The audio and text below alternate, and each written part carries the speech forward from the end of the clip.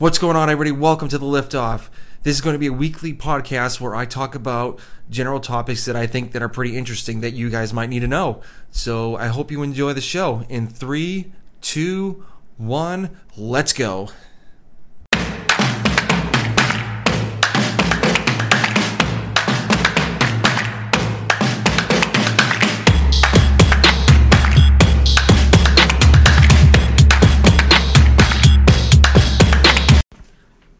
What's going on, everybody? Welcome to the Liftoff. I'm your host, Tom Lennon, and I hope you're having a good week so far. I'm sorry that I didn't post this on Monday because I was a little busy watching the Super Bowl, so hope you guys weren't waiting. But this episode is actually dedicated to at Ronnie Dosis. The last part, Dosis, is D-O-S-I-S. So he actually had a question on mental health and physical health with diabetes. So he actually had nutrition in there too as well, but I decided that's probably going to be in another episode because it kind of needs to have its own episode. So the first part of the question was mental health. So when I first got diagnosed with type 1 diabetes, I was shocked. I couldn't believe it. Just turning 35 and getting type 1 diabetes, I thought, to be honest with you, being in the medical field, had no clue that anybody my age can get diabetes. So I was a little stressed out and a little in shock and a little nervous because I didn't know what to do because, it's a whole new experience for me being a type 1 diabetic. And also it was a little stressful in the beginning because my wife was worried about me being all by myself with our son and not managing my blood sugars that well in the beginning. So but after a while I just got used to it and started trying out new ways and eating differently, so now my blood sugar levels are normal. But being a type 1 diabetic is stressful every day because you're thinking about this disease almost every hour, every half hour, just depending on what's going on. So a couple things for me that makes it stressful is pretty much the first thing is the cost of the medicine.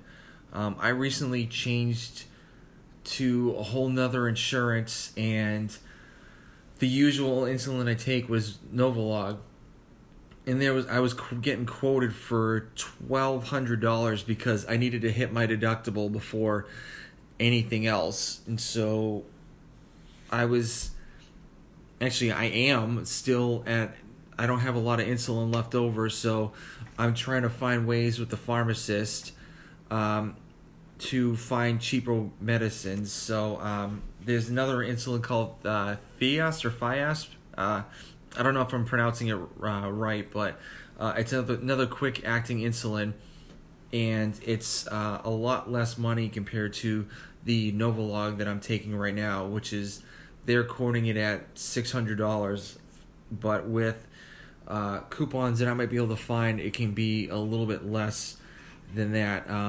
I recently just got a new supply of Levemir, and they quoted me at $442 for that Levemir, but my wife and I found a coupon, and it brought it down all the way down to $142, which the crazy thing is, why the hell wasn't it at $42 in the first place?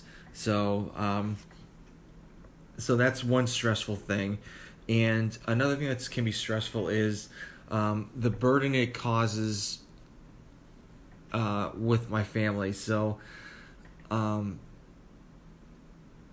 a lot of times that I wanted to go play with the kids or they're doing something fun, and, I got to sit down because I have low blood sugar. And so, it feels like I'm missing out on, some fun things because this disease. And also with getting high blood sugar, I have to take my medicine dose it or do something, and that doesn't really evolve sometimes with the family, which is, another issue.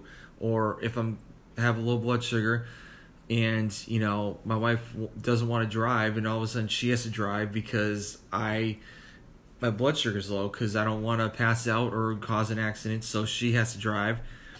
Or other issues of me with low blood sugar. So that's one thing that can be frustrating with me, especially with diabetes. And another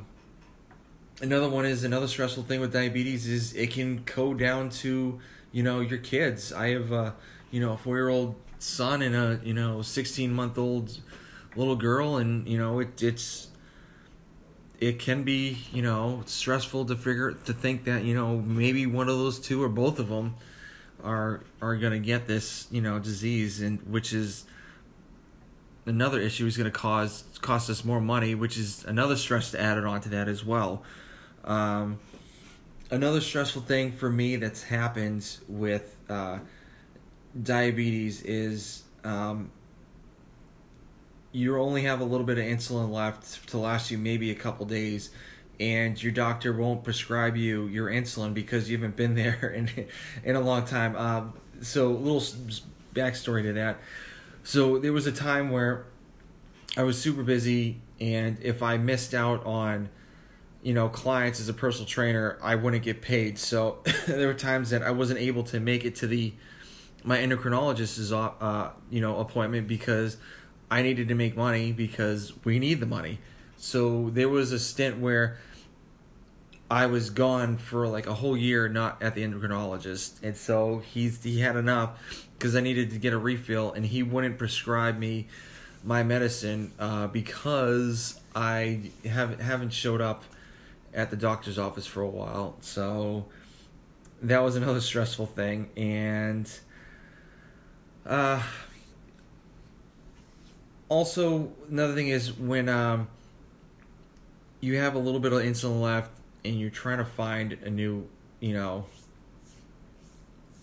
you're at the last limit of your insulin and you can't afford it, so you're trying to figure out ways how you can ration off this insulin, just so you can, survive, which is crazy because there has been some, news articles that have come out that insulin's gotten so expensive that you have kids dying because they're rationing off their insulin because they can't afford it because it's so expensive, or they're not on any insurance, and so it's going to cost them a couple grand just for a month's supply of insulin, which is absolutely insane.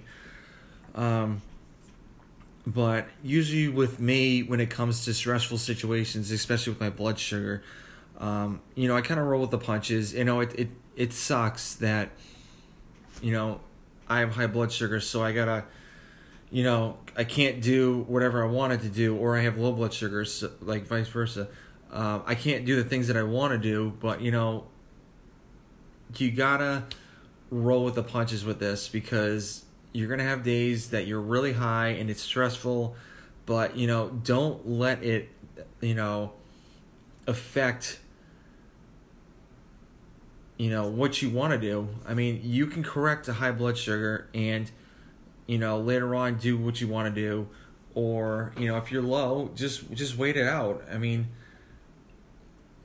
things happen, it's not like, for example, I wanted to get someone to interview this weekend, but I wasn't able to do it because of just, schedule conflicts. Hey, it happens, just when you see a high blood sugar, just take a deep breath and be like, I'll just take some more insulin, maybe go for a little walk, drink some water, and it'll just go back down shortly. So just don't stress, because it's, it's really, really not worth it.